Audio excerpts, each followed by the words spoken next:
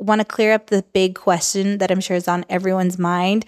Will AI replace marketers? Where we are right now, do you think it will? It's a great question. And it will only replace marketers that are not using AI for their job, right? Just like if you were thinking 20 years ago, will internet replace marketers? Well, anyone that doesn't have a website right now, it's pretty outdated and not running their business. Anyone that's still spending time templating their SEO over and over again, that can be done in 1 second.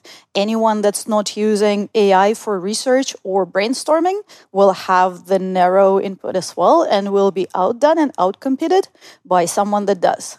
So whoever is using this for their efficiencies, for their creativity, will stay and will do their job better. So it's kind of like, will good marketers replace bad marketers? Yes. And the good marketers will learn this technology as we always did. I think if there is any constant throughout the last 20 years, it's the absolute necessity to learn and evolve. Not just with AI, with anything when it comes to marketing. And this is just this quantum shift that if you are not part of it,